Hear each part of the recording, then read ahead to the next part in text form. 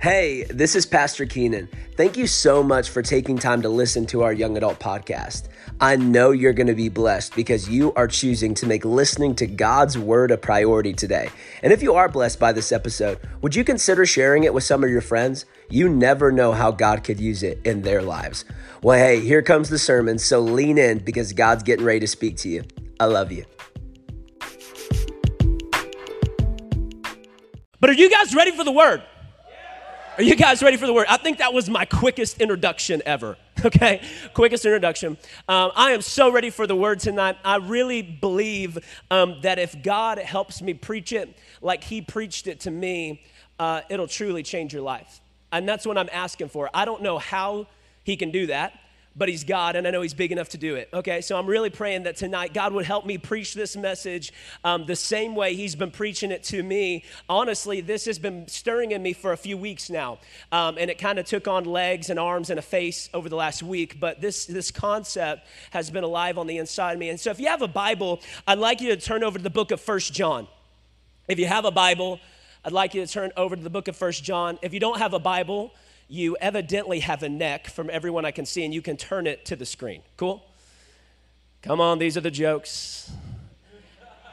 Thank you, courtesy laughs. We got to love them. That's all we're going to get.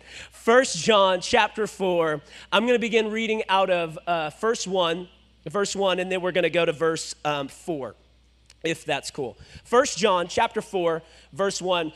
John the apostle writes this. And you have to understand, John is writing this much later in his life. This is not just right after Jesus has died on the cross. It has been some time since he was that wee young lad following Jesus around for 3 years, okay? This is at the end of his days. Many theologians believe John to be around the age of 90 when he pens these words. 1 John chapter 4, verse 1 reads like this. Dear friends, you got to love that. Dear friends, and listen to me, I just want to start off by saying, I understand this was written 2,000 years ago, but you have to understand, John is prophetically, by the Spirit of God, writing to you and I tonight. I know he was writing to some people, he could see their face in his mind when he was penning these words, but you have to understand, because the loving, friendly hand of God has come to you, this dear friend now is extended to you. So he's writing to you tonight. You are the friend that he has addressed this to. Dear friend, do not, listen to this, do not believe every spirit, but test the spirits to see whether they are from God, because many false prophets have gone out into the world. This is how you'll recognize the Spirit of God. Every spirit that acknowledges that Jesus Christ has come in the flesh is from God, but every spirit that does not acknowledge Jesus is not from God. This is the spirit of the Antichrist. Some of you are like, is this a Facebook post? No, this was posted 2,000 years ago in our Bible. This has been going on for a while. This is the spirit of the Antichrist, which you have heard is coming, and listen to this, and is even now already in this world. The spirit of the Antichrist is already in this world. Some of you are like, this sermon's going to be weird, and I promise you it's not. You, dear children, listen to this part. You, dear children, are from God, and you have overcome them, because the one who is in you, is greater than the one who is in the world. Come on, greater is he that is in you than he that is in the world. John writes this, he says, dear friends, don't believe every spirit. Don't believe every spirit. In fact, you need to test the spirits. And over the next couple of moments, I really believe that God is going to use this passage of scripture to truly, I really do sense that there is, this message is tailor-made for such a time as this. And listen to me, if God would have me preach this on this night, but he'd also have you show up on this night, I promise you that this message is for you. So let's lean in. Can I pray real quick? Is that cool?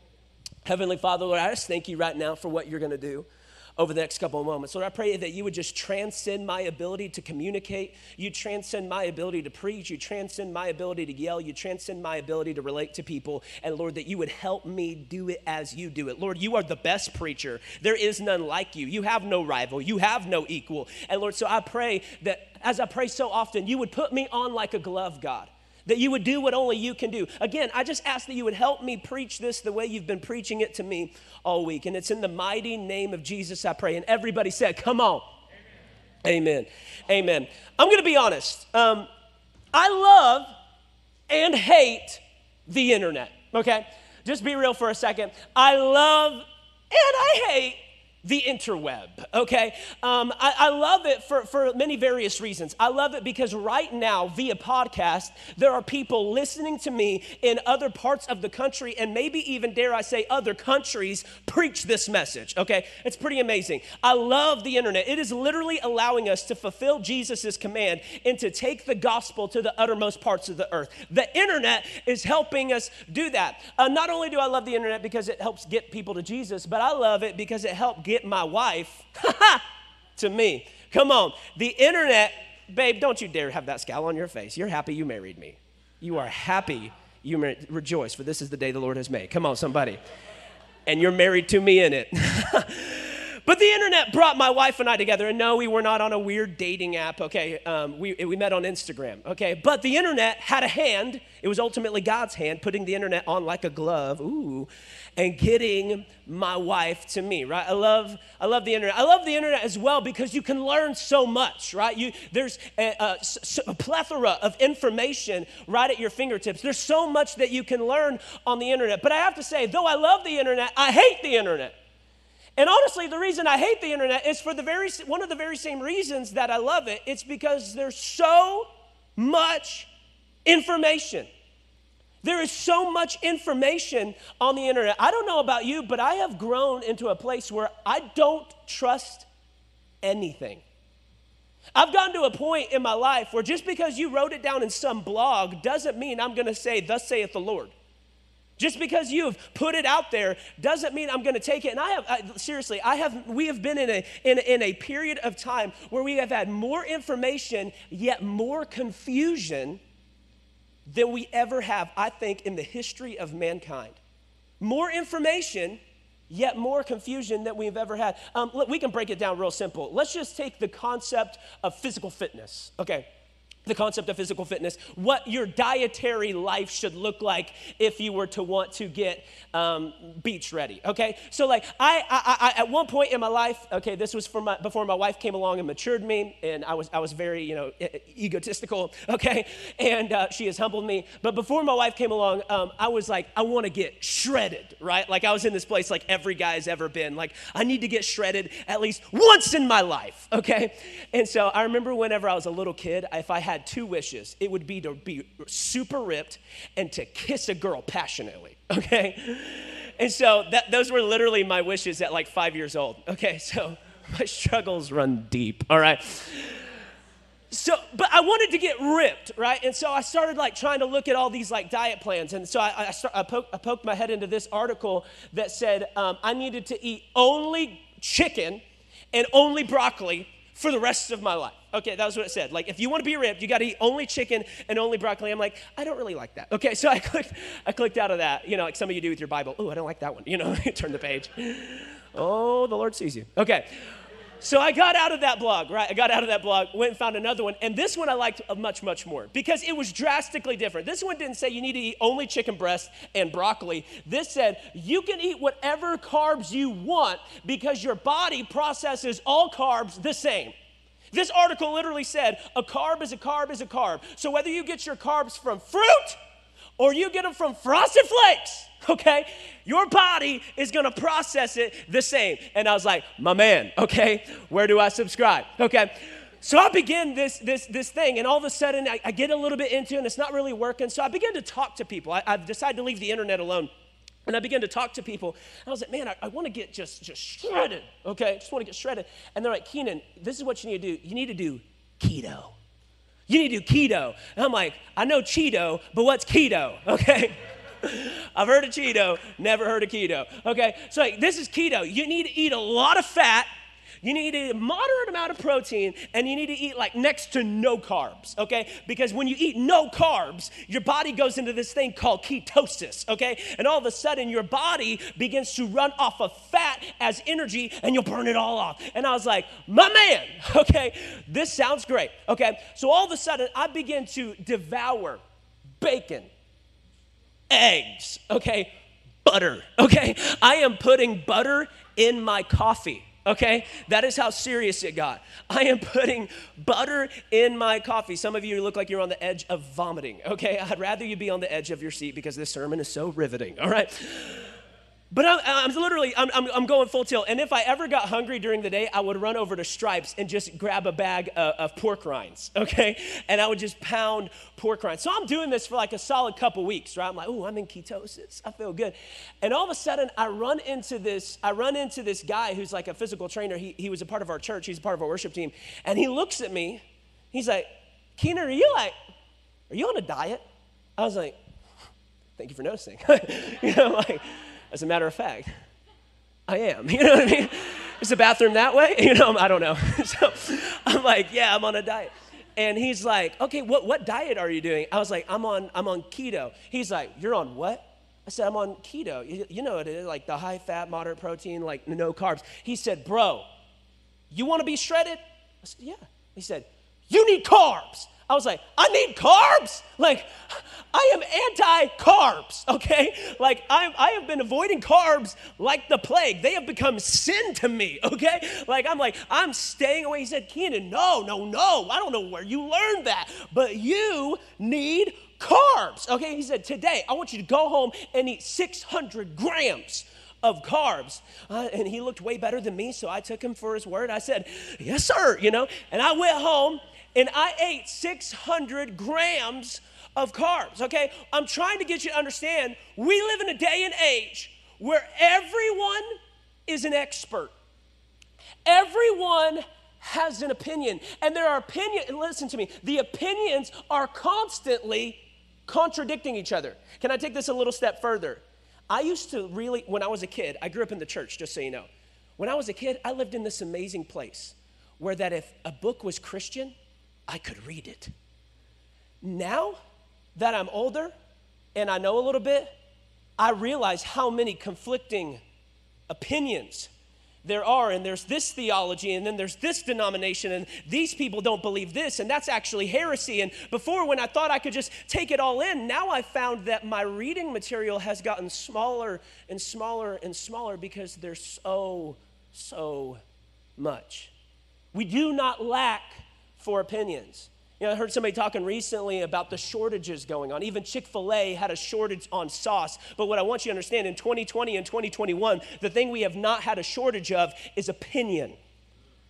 We have plenty of opinion. We could live off opinion for the rest of our lives. And what I want you to understand is this is my favorite thing that Instagram did. Instagram realized that there were a lot of conflicting opinions. So Instagram came in and tried to be our God. Have you realized this? They did this. All of a sudden, you begin to update your Instagram app, and they uploaded this thing called the fact checker. Fact checker. Have you realized this? That now whenever you go to share stuff on your story, it will pop up and say, our fact checkers have declared that this is false information. Would you like to share anyway? They've declared certain things as false and certain things as true. They began to install for us a fact checker. And listen to me, this illustration breaks down right about there. Because the problem is even Instagram has a bias. I don't know if you realize that. You try to share certain things and you're like, okay, I see which side of the fence you are on. But here's the thing. I began to think about this recently, and I was beginning to see all these people posting their various opinions on even the fact that there is a now fact checker on Instagram. And what I felt the Holy Spirit tell me is I am the only one worthy of being your fact checker. I'm the only one worthy of being your fact checker. That's what I want to talk about tonight. I'm here to tell you, you need a fact checker. Because there are so many conflicting opinions. And this is exactly what John tells us in 1 John chapter 4. He says, dear friends, don't believe every spirit. He's saying, hey, I realize that there are a lot of things happening. You have to understand, John lived at a moment when the church was just getting started, and there were a lot of people trying to climb up the hierarchical ladder of the church. And he's saying, I realize there's a lot of people saying a lot of things. Don't believe it all. He's saying, don't believe everything you hear. Rather, listen to this, but test the spirits to see whether they are from God. He's saying what you need on the inside is not more information, isn't more academics. You need the fact checker. You need the fact checker. And then you have to ask yourselves, why? Like, why do we need this fact checker? Okay. And he tells us right here, he says, dear friends, do not believe every spirit, but test the spirits to see whether they're from God. Listen to this, because many false prophets have gone out into the world. Many, listen to that language. Listen to me, don't miss this. False prophets. Now, if you grew up in church like I did, okay, it's like Jesus has scars and so do we. Like we're church kids, this is what we do, okay? But I grew up in church and I'm familiar with this idea of a false prophet, okay? People get labeled false prophets all the time. But what I want you to understand is what is actually a false prophet? If we're supposed to look out for false prophets, we need to ask, what is a false prophet? And I think the way, what we can use to define what a false prophet is we need to actually define what is a prophet. What's a real prophet look like? And what a real prophet is listen to me. I know this is super deep, but you're in college, you should be able to get this, okay? If you want a children's church lesson, come on Sundays, they meet in here, all right? But what a real prophet is a person who begins to speak God's truth about your future. That's what a prophet is. A true, bona fide, legitimate prophet is a person who begins to, on behalf of the Holy Spirit, begin to speak the truth of God about your life. Begin to speak the truth of God about your future. So if that's what a true prophet is, if a true prophet is someone who speaks God's truth about your future, then what is a false prophet? A false prophet is someone who speaks anything other than God's truth about your future.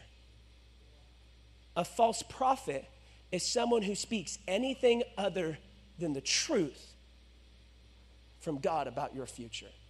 And here's the problem. This is where I'm coming for you. We all constantly listen to false prophets. Some of you are in here like, no, I don't. I go over my podcast list with a fine-tooth comb. I vet them. I go through their statement of beliefs, all the pastors I listen to, all the people I listen to. I do not listen to false prophets. Oh, but you do. Because listen to me, the most sneaky false prophets aren't in your headphones. They're in your head. The false prophets in your head, those thoughts that prophesy a future that God's word doesn't agree with. I'm here to tell you tonight, your anxiety is a false prophet. Your depression is a false prophet. Your insecurities, it's a false prophet. Your addiction is a false prophet. It is falsely prophesying to you that your future is going to be without Jesus. Your anxiety is constantly prophesying a future that lacks peace. Your depression, constantly prophesying a future that lacks joy. Your insecurities, constantly prophesying, speaking into your ear a future that is completely void of confidence in Christ. Ooh, your addictions are constantly prophesying a future over you that lack freedom. It's the voices not in our headphones that we got to watch. It's the voices in our head. Because listen to me, false prophets falsely prophesy. And anytime you begin to put your faith on anything other than what this book has declared to be true about you, you are standing on a false prophecy. Standing on a false prophecy. Many of you, and I hate to say this, but many of you are more acquainted with false prophets than you are the true prophet. You are more acquainted. You quote false prophets more than you quote the true prophet who speaks a better word over you. Oh, come on. Don't you dare let your anxiety trash talk the word that God's spoken over your life. Don't you dare let your depression trash talk the truth that God has spoken over you. Before the foundations of the world were even laid, he spoke your future into existence. The Bible says that the steps of a righteous person, they are ordered of the Lord. And I don't know about you, but I think it's time we get a little old school and we start burning false prophets at the stake. We start burning the false prophets of anxiety at the stake. We start burning the false prophet of depression at the stake. Come on. It's time we evict them. It's time we tell them to hit the road. They're not welcome. The microphone is not on for you, sir. I'm unsubscribing from this podcast. Whoo. This is why we have to be discerning. He says, test every spirit. Why? Because false prophets, the false prophet, who's the false prophet? Satan. Is coming to whisper in your ear a prophetic word that is not true. Listen to me. That word is not based in 1 ounce of truth. Can I just say that to you right now? Some of you believe some pretty crappy stuff about your future. Can I just tell you right now, that's not based in 1 ounce of truth. Just because it feels true to you doesn't make it true. And that's why you need the fact checker. You need the Holy Spirit. You realize that's who it is. It's the Holy Spirit, because any word that comes from anything but the Holy Spirit is a false prophecy. Woo! Preaching better than you're shouting tonight. The Holy Spirit has to be the fact checker, because listen to me, just like on Instagram, you can click something and it'll warn you. It thinks you're sharing false information, but it says, share anyway. The Holy Spirit will let you share from your brain to your heart anyway. That fact checker will go off and say, hey, your brain is about to send a message to your heart that does not line up from my word, but you're a free moral agent, so you can send it anyway. Do you know that's how much God loves you? That he will let you share a lie with you because he so badly doesn't want to control you without your permission. Oh, come on, I'm telling you, God's not like your ex-boyfriend. God's not like your controlling dad who picked your career for you and won't let you live the divine call on your life. God's so much better than everybody who ever acted like a dictator over you. God's not the false prophet. He's speaking the truth. But as the old saying goes, you can lead a horse to water, but you can't make him drink. The Holy Spirit will lead you there, but it's on you to believe. It's on you to say, yes, Holy Spirit, I believe that. I'm going to say yes. No, I'm not going to. I know that doesn't line up with your word. I'm not going to share that with my heart. I will not let it survive the migration from my mind to my heart. It's time we start burning these false prophets of anxiety and depression and insecurity and addiction. Start burning them at the stake once again. Woo! I feel it in here. But you see, the problem is that most of us, one of the things I think is the biggest false prophet in our lives right now, especially in this day and age, especially in our age, is the false prophet of comparison. Whew. You just feel the air leave the room when I said that. It's like, he knows. Mm-hmm. Because I know me. I know me. The false prophet of comparison. And listen to me, here's how you know you've been listening to the false prophet of comparison. You begin to talk like him. Your prayers sound like him. All of a sudden you go to God and you say, God, I should be where they're at. I've been serving you longer than them. I should be doing what they're doing. I should be where they're at. Or it sounds like this, God, I'm falling behind. God, I'm falling behind. And I just feel God saying, behind what?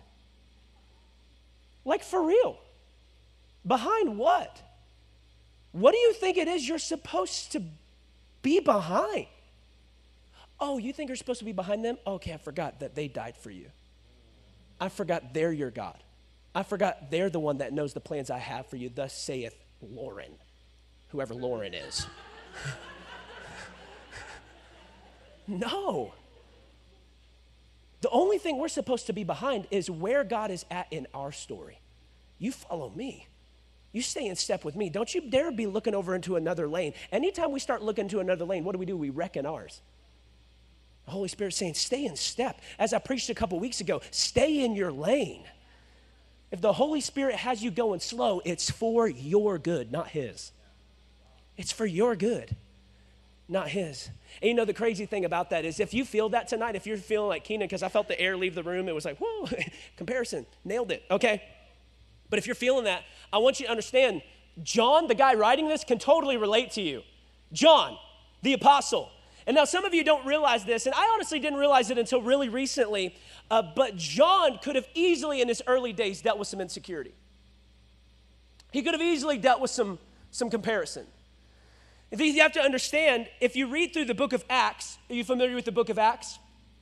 If you're not, that's totally okay. There's a book of the Bible called Acts, and what Acts is short for is Acts of the Apostles, Acts of the Disciples. It's a book all about what the disciples, after Jesus went to heaven, went around doing, okay? They went around performing stuff. They went around changing the world, and this book is a book all dedicated to that. And here's the thing about the book of Acts.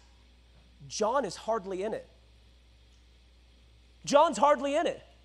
You begin to comb over the book of Acts, you find him a few little places, but he's not doing anything really impressive.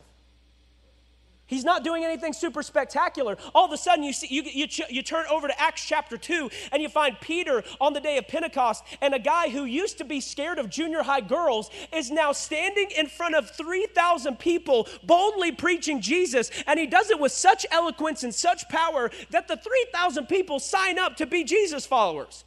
And a mega church births instantly through Peter. All of a sudden, you get a little further along, you find guys like Stephen, who becomes the first martyr. This guy who's willing to lay down his life for his faith. All of a sudden, you flip through a little bit more, and all of a sudden, you begin to see this guy named Saul popping up all over the place. And you're like, ooh, Saul's a bad guy. He's persecuting the church. He's persecuting Christians. Until you flip a little further, and then you find Saul on his way to go persecute Christians, and a blinding light gets in front of him, and he says, Saul, Saul, why are you persecuting me? My name is Jesus. And now this guy who went from persecuting the church gets his name changed. His name is now Paul, and instead of persecuting the church, he pioneers the church. The book of Acts is crazy. All of a sudden, some of you didn't even realize this was in your Bible. This will blow your mind. This really happened, okay? There was a guy named Philip, who we hardly read about in the Gospels, which I love, okay? There's a guy named Philip, and Philip in the book of Acts is walking around, and evidently God really needed him somewhere else, so God all of a sudden translated him. That word translate means teleport. God literally teleported Philip. All of a sudden, Philip is standing in one place, and then all of a sudden he's, whoop, I'm in a whole nother city. I'm telling you, the book of Acts is action-packed, and the problem is we hardly see John in it all. And the reason that is, listen to me, the reason we don't see John up in there in the mix with all the apostles is not because he was being lazy. It's not because he didn't want to be a part of the action. It's because he was on assignment. I want you to flip over to John chapter 19. John chapter 19, we're going to look at verses 25 and 27. This moment that we're going to look at is literally while Jesus is hanging on the cross. Jesus is hanging on the cross in this moment. The crucifixion is taking place, has taken place, and he is moments from death. And all of a sudden, Jesus is sitting there, and this is what we see. Look at this. John 19, 25 through 27, it says this in the Passion. It says, Mary, Jesus' mother, kind of an important person, was standing next to Jesus' cross, along with Mary's sister, Mary, the wife of Clopas, and Mary Magdalene. So when Jesus looked down and saw the disciple he loved, that's John, standing with her. Now I want to pause real quick and just show this to you. Jesus is dying.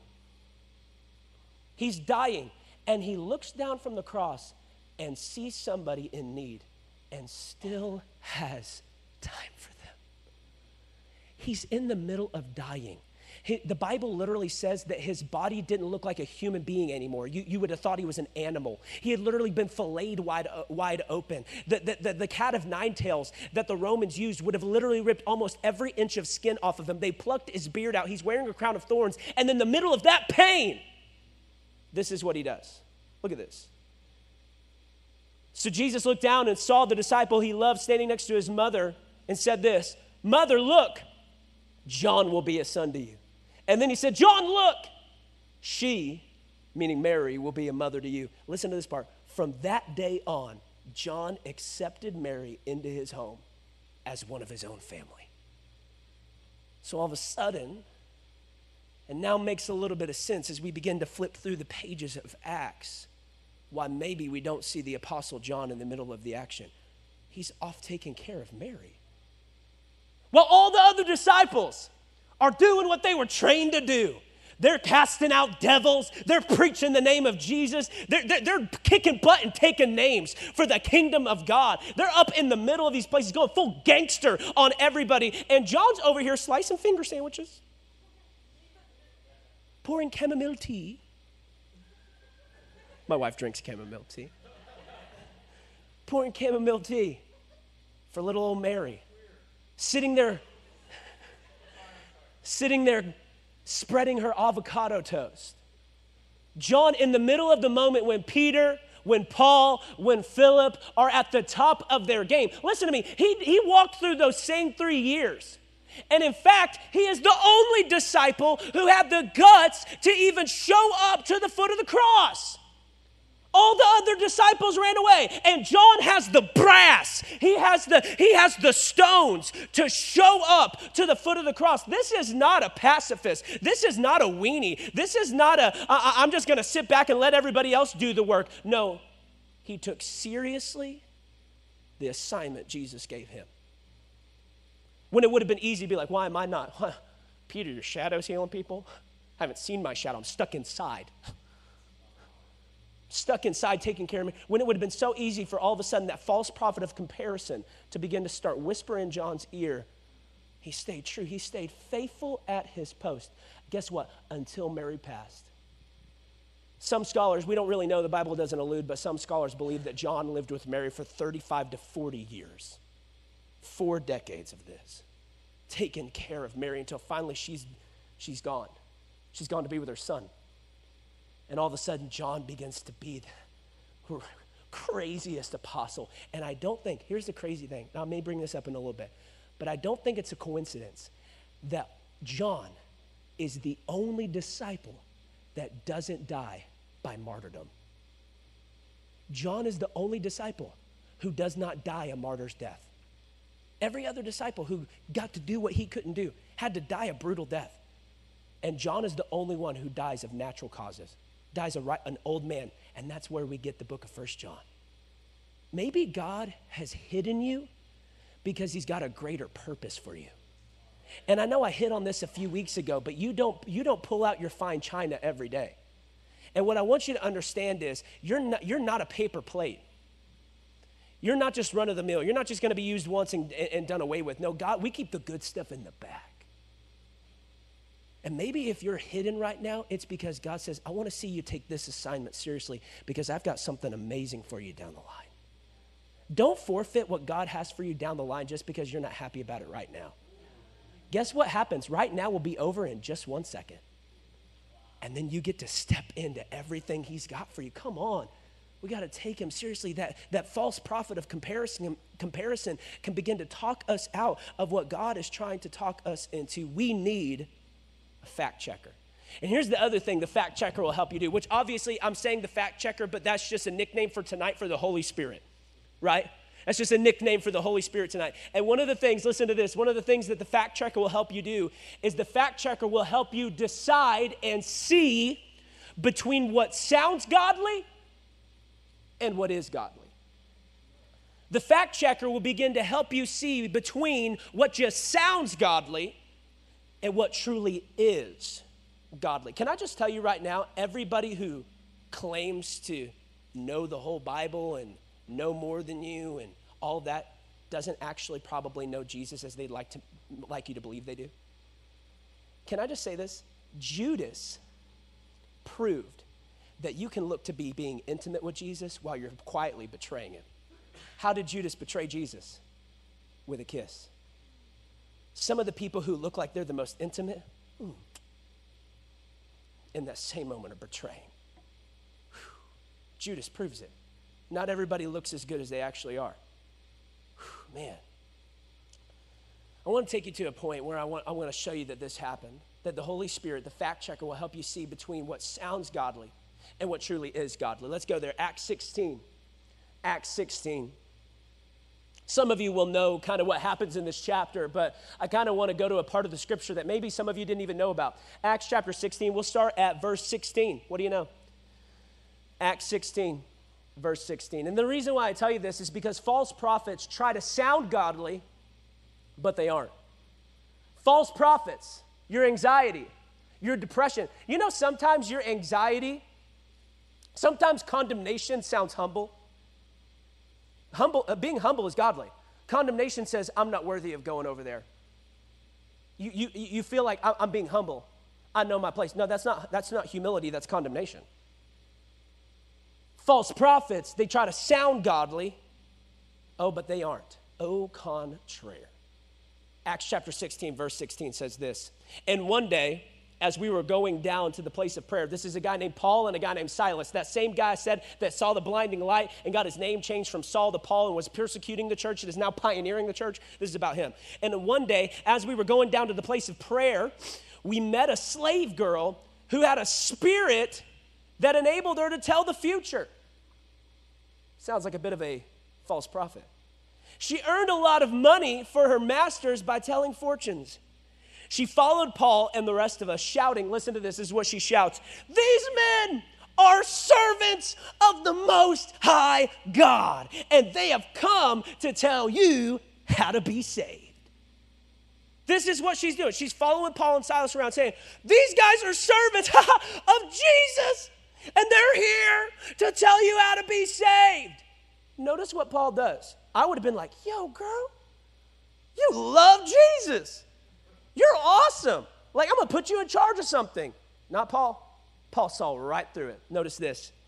This went on day after day until Paul got so exasperated that he turned and said to the demon within her, and that's, listen to me, I don't mean to sound weird, but this is what we need to start talking like. We need to quit talking at people and start bad-mouthing the spirit that is causing them to do what they're doing. Listen, we war not against flesh and blood, but against powers and principalities. Come on, people aren't your problem, the devil is.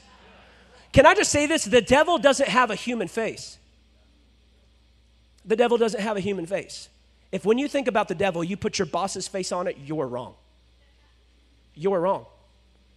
He began to speak to the demon within her, and he said this, I command you in the name of Jesus to come out of her. And instantly, it left. And instantly. So this woman, she's going around, listen to this, she is saying all the right stuff. Theologically, I have zero issues with what she is saying. These guys are servants of the Most High God, and they're here to tell you, come on, get ready, how to be saved. She's a preacher. She's awesome. I like her. But guess what? Paul saw right through this veneer of religion and said, you're hollow on the inside. In fact, actually, in that deep, dark corner, you're not just hollow, you're infested with demons. I know you look right on the outside, but on the inside, it echoes because you're hollow. And I'm telling you right now, the Holy Spirit, the fact checker, will begin to give you eyes to see between what sounds godly and what is godly. What sounds right and what is right. And I love that it says this, Paul, exasperated. Another translation says, fully annoyed. Paul's finally like, I'm so annoyed. And here's the problem. Anytime you sound like you love Jesus, but when people take a look inside of you, they can't find anything that loves Jesus, they walk away annoyed too. I think that's the problem with why we haven't won the world yet.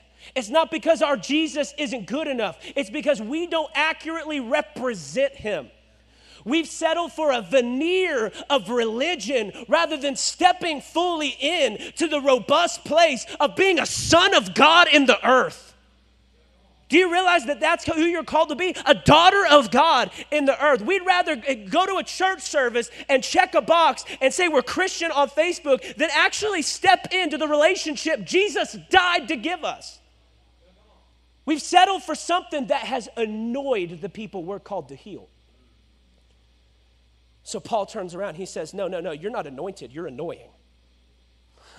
When you say it, there's no anointing on that. It's just annoying. And Paul begins to speak to her. And that's what I want you to understand is this is where many of us get it wrong. All of a sudden, God begins to show us things about people, and we take that and we're like, okay, and we tell our friends everything that we saw. God doesn't give you insight to gossip. God doesn't let you peek behind the curtain of someone's heart so you can go badmouth them to your little small group and start acting like you're so much holier than thou. Really? Let me check your search history. We'll find out you're not that holy. Let me look at your explore page. Let's just see what kind of pictures pop up. It seems to think they know what you're interested in. You really think God gave you that insight so you could go badmouth them? No, listen to me. God only reveals things to you so that he can heal things through you. God only reveals things to you so that he can then heal things to you. And it's when we see what's on the inside of people and then we wade into it with them. We step in to the pain, not belittle their pain. We step into that accusing voice that tells them they'll never be good enough, and we begin to be a voice that drowns it out for them. Saying, no, that's not true. You are blessed and highly favored. You are above and not beneath. You are more than a conqueror. You're not the borrower, you're the lender. You're not the bottom, you're the top. Come on. Jesus paid too high a price for you to believe that crap the rest of your life. Come on. We got to drown out the lies of the false prophet. That's who we're called to be, not go and be an echo of the false prophet. Woo! I'm preaching to myself. Stuff is real, and God, what he reveals, he wants us to help heal. And that's the problem. The church often exploits people's wound rather than helps God heal it. The church says, oh, you got a cut? Let me rip it wide open. Oh, you got a broken arm? Let me just twist it around. Let me break the other one. Symmetry. It's evil. It's why some of you had a hard time coming in here tonight. Because you were afraid this would just be another echo chamber of the lies that the false prophet has whispered and sometimes screamed at you at 2:30 in the morning. You think I'm going to get that later tonight. Why do I got to go and get it now? Listen to me. You came to the right place tonight. We don't exist to be an echo of the false prophet that has spoken those lies over you. We're here to cut that. We're here to bind that. We're here to take that and throw it back to the pit of hell where it came from. My God. I'm sick and tired of the people who are supposed to have the answer being the problem. I want to be who God's called us to be. Paul saw this woman and he reached out and he said, get out of her. I'm not annoyed with you. I'm annoyed with what's inside of you. You get out of her right now. And it left. Here's the problem. And this is where you begin to be familiar with the story. She was freed of that demon, but she was no longer able to fortune tell, which meant she couldn't make money for the people who were pimping out her gift. There were people who were pimping out her gift to be able to tell the future, and they were making money off of the fact that this woman was demon-possessed. So now all of a sudden, Paul heals her, and she's no longer lucrative. So what do these guys do? They say, who did this? Nobody's wowed by the power of God. They're just pissed that they can't squeeze her and get another dime out of her. So all of a sudden they go looking, who did this? Paul and Silas? Okay, so they grab Paul and Silas and they begin to hurl all these accusations at them, saying they're this and they're that and they did all this. And guess what happens? Paul and Silas get thrown in jail. Listen to this, listen to this, listen to this. Paul gave her deliverance and got imprisoned. Paul, his reward for giving her deliverance was to the dungeon. Sounds a little like Jesus, doesn't it? Walks into our life, we're the ones with the problem. Steps in and says, get out of him. Let me fill every nook and cranny, pocket, corner, and crevice of your heart. And he takes our imprisoned place while we get to skip off free. Is this not a picture of the gospel? Paul is now in chains when she was the one in chains. So all of a sudden, see, Paul's got a problem. And this is what I want to ask you, and this is where I begin to wind down. What happens when following the fact checker brings more pressure? What happens when obeying the unction of the Holy Spirit on the inside of you makes things worse? And I know that isn't what you came to hear tonight, but what happens when listening to the Holy Spirit doesn't immediately make things better? The crazy thing is, how do we handle pressure? How do we handle what is happening in our lives? What happens when listening to the fact checker brings on more and more and more pressure? As if living on the streets and preaching Jesus wasn't hard enough, now he's escorted to the deepest dungeon. What happens when the pressure kicks up? And the thing I want to answer, Cody, if you could just hold on for a second. You can stand there, get ready. I will use you, promise you. But the thing I want to point out to you is this. There's two things about the Holy Spirit, the fact checker that we're talking about tonight, that I need you to understand in regards to this idea of pressure. There's two things that the Bible tells us the Holy Spirit will do when he begins to come to you, when he begins to live in you. I want us to turn to a passage of scripture right here. It's in Acts chapter 2, verse 4. Acts 2:4. It says this, and everyone present was filled with the Holy Spirit. So the first thing the Holy Spirit wants to do is fill you. He wants to fill you. Some of you are familiar with this idea of the Holy Spirit coming on you and filling you, filling every part of you, that he wants to reside in you, that he doesn't rent you. You aren't just a nice little timeshare, that if you're acting just right at just the right season of your life, when the temperature's perfect, I'll come and visit for a few days. No, he bought you. You are his permanent mailing address. He fills you. But notice, he doesn't just fill you. There's two things he does. He fills you, and then let's look at this. Ephesians chapter 1, verse 13. Ephesians 1:13 says this, in him you also, when you heard the word of truth, the gospel of salvation, and believed in him, listen to this, you were sealed with the promised Holy Spirit. You were sealed with the promised Holy Spirit. So not only does he want to fill you, he wants to seal you. You need to be filled and sealed by the Holy Spirit. And some of you are asking, Keenan, why are you telling us this? Because I'm bringing you into this thing of sometimes the Holy Spirit will bring you into places that really just produce more pressure. How do you handle more pressure? And real quickly, I have a pretty lame, or I would say lame, but pretty elementary idea for this, but I want to convey it to you. I have 2 Coke cans right here. I thought of this a couple years ago, and I've never been able to get it out of my head, and the Holy Spirit said it's time tonight. I don't typically use physical illustrations, but I decided to change it up. We have 2 Coke cans here, and the only difference between the two, they both share the exact same amount of aluminum. They're from the same manufacturer. In fact, I got them out of the same container and carrier. They're the exact same. They're the exact same label. I'm sure they were printed at the exact same time. The only difference between these 2 Coke cans, Coke Zero, so all the Coke with none of the calories.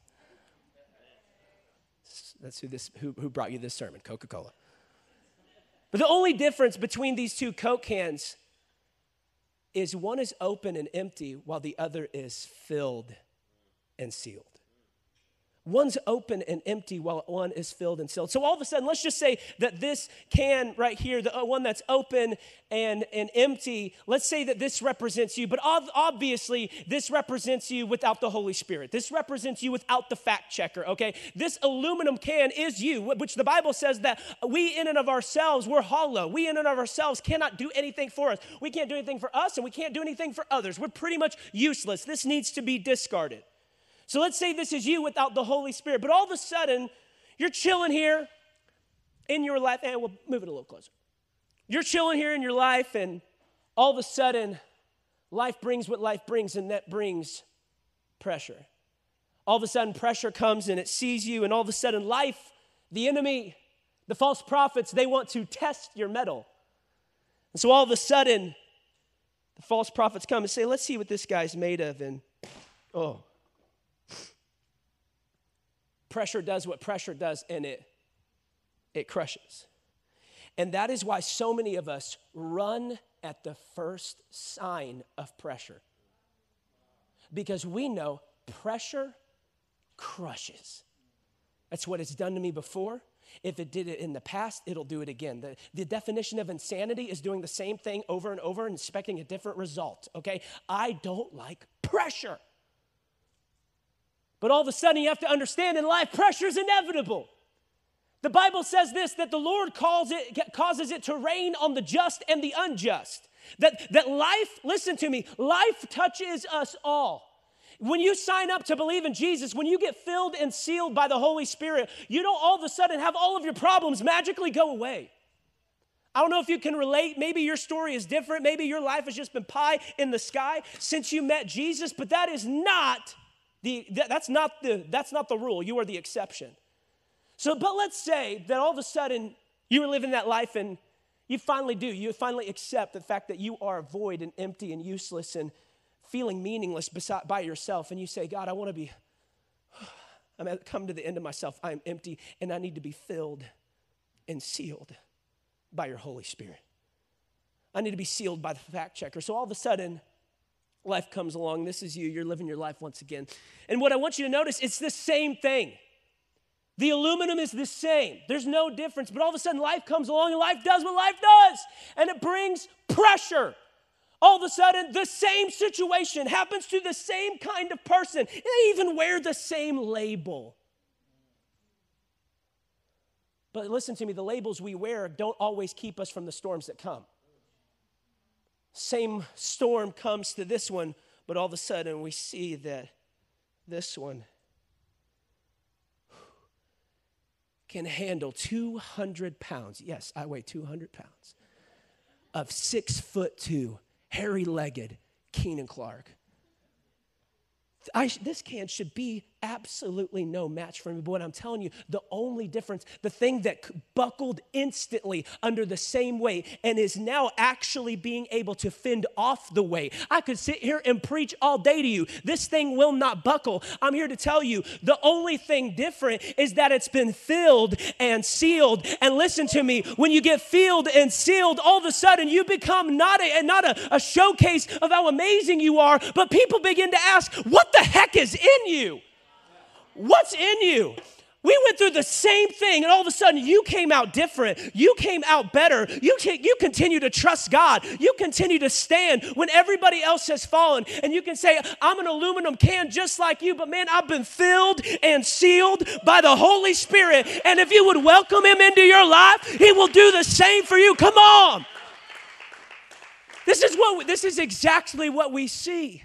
You know, the crazy thing about this idea of filling and sealing is I love that the Holy Spirit has known what we know now, but he knew it 2,000 years ago. Nobody understood the idea of a vacuum seal when the Holy Spirit told someone to write what he does down. He was like, I fill you and I seal you. And people are like, okay, they rhyme. That sounds good. You know what I mean? I don't know if they rhyme in the original, but they rhyme in English, okay? But the thing is, the Holy Spirit knew that you and I in 2021 would get the metaphor. He knew that you and I would understand what happens when something's filled. And so this is exactly what happened with submarines when they began to create them. In the early days of submarines, when they began the prototypes, they would take their prototype submarines and they'd stick them under the water, but all of a sudden they would get to such a depth that the pressure from the water would crush the submarine like a tin can. And everybody inside would die over and over and over, casualty after casualty. So they were thinking, what do we do? And all of a sudden, some scientist got this crazy idea. He said, what if we added more pressure? But instead of allowing the pressure from the outside, what if we created our own pressure on the inside?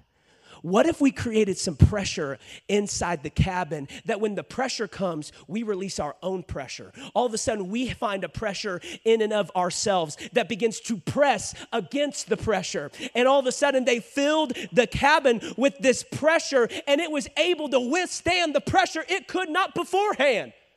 I'm telling you, the answer to your pressure is the pressure of the Holy Spirit. The answer to your pressure is pressing in to the Holy Spirit. I know this is a little old school, but I feel it in my spirit tonight that somebody needs to understand that when life begins to press, the Holy Spirit wants you to press back. And what does it look like? It looks like raising your hands. I'm not going to bow down. I'm not going to capitulate. I'm not going to lay down and die, but I'm going to raise my hands and begin to put some pressure. Woo! I'm going to put some pressure on what's putting pressure on me. You see, here, listen to me. And Cody, you can come. I'm preaching. You have to understand, praise puts pressure on your pressure. Praise puts pressure on your pressure. You see, this is exactly what happens at the end of this story with Paul and Silas. After they heal this girl, they get thrown in jail. And where do we find them? We find them at about midnight. Acts 16:25. They're sitting there at about midnight. They're thrown in jail. It would have been easy to begin to sulk, but all of a sudden the fact checker on the inside of them said, no, I know you feel like sulking, but I want you to start singing. Woo! I want you to start singing. The exact opposite of how you feel, that's what I want you to do. I know it's deep, I know it's dark, I know you don't have a guitar, I know you don't have a worship team, I know you don't have a click track, but I want you to begin to sing out some songs to me. And it's crazy. All of a sudden you see Acts 16:25, that at about midnight, Paul and Silas begin to pray and sing. And what happens? A huge earthquake takes place. And the walls that confine them literally fall to the ground, and they and the prisoners who were with them. Listen to me. Your praise is bigger than you. Your prayers are bigger than you. What you're believing God for is bigger than you. Oh, man, Jesus. It's bigger than you. It has the ability to affect a campus. It has the ability to affect a zip code. It has the ability to affect an area code. It has the ability to affect a nation. And it has the ability to shake the world. All of a sudden they said, you know what? We may be feeling pressure, but we got our own pressure. I came with my own sauce. I came with my own anointing. I came strapped. And all of a sudden, they began to be on the inside of that prison, and they created a pressure with their praise that put pressure on their pressure. And the walls came down. I'm telling you, this is why, listen to me. This is why John ends what we read like he did. And he says, greater is he that is in you than he that is in the world. That's literally a part of this. He says, in the same breath that he says, test every spirit. Don't believe everything that pops in your head. Bounce it off the fact checker. He says, why? Because greater is he. Greater is the pressure that is on the inside of you than the pressure that is in the world. Come on. I wish that there would be some people who didn't just show up on a Thursday night and lift up a song, but when they leave this place, woo! What happens in your dorm room matters. Listen to me. I don't know who this is for, but I feel it strong, and I know this may sound weird. I want you to go back to that place, whether it's in your room, whether it's in your bathroom, whether it's in your phone. I don't know where it's at, but I want you to go back to that place that's held you bound. I want you to go back to that place that's held you in bondage, and I want you to begin to worship on the same floor that you used to sin in. I want you to go back to that place, and I want you to begin to put pressure on the place that puts pressure on you. Some of you, it's a physical location. Some of you, it's a mental location. That you begin to go back and you say, God, I'm going to stand in this place that's held me bound. Now I'm going to put pressure. Woo! Jesus. I'm going to put pressure on what's been putting pressure on me. He says, I wasn't born to die here. I'm called to more than this. Jesus. You know, that's why Jesus dying on the cross worked. It's because though the sin, listen to this, don't miss this, though the sin of the world was placed on, you know, that's what 2 Corinthians 5 says. It says that the sin of the world, the entire world, every sin you have ever committed, past, present, future, not only yours, but every person on planet Earth, all of their sin was placed on Jesus. Can you imagine the pressure? Every sin ever committed weighing on you. But guess what? Jesus, the sin died. But he didn't. Why? Because greater was what was in Jesus than what was in our world. Jesus couldn't stay dead because greater was what was in him than, come on, greater is what's in you. I know you're still bound. I know you're still anxious. I know you're still addicted. I'm here to tell you tonight, I'm here to prophesy in alignment with the word of God. Greater is he that is in you than he that is in the world. That includes you, sir. That includes you, ma'am. Last I checked, you're in the world. Greater is he that's in you than you. He who began a good work in you will be faithful to carry it to completion and to the day of Jesus Christ. Come on. You need the fact checker. You need the Holy Spirit to start waking some stuff up in you. You need to stop worshiping at the altar of a false prophet called anxiety, a false prophet called religion, a false prophet called tradition. And you need to start worshiping the one who lives today and forever. Come on. Woo! So if you would say, Keenan, with every head bowed and every eye closed, I promise this is where I land. If you would say, Keenan, you're talking to me tonight. Keenan, I've had all sorts of voices. I've had the anxiety. I've had the depression. I've been bullied by depression, by addiction, by insecurity, by condemnation, by comparison for far too long. And I'm ready to silence the voice of the false prophet. And I'm ready to say yes to the voice of the Holy Spirit. If you'd say, Keenan, that's me tonight.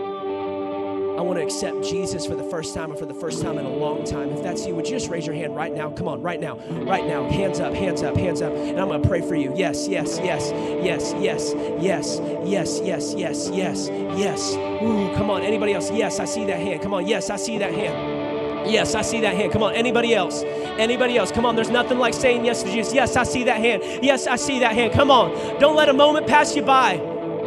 He's good. I tell you, he's good. Yes, yes, he won't turn you away. A bruised reed he will not break is what the Bible says.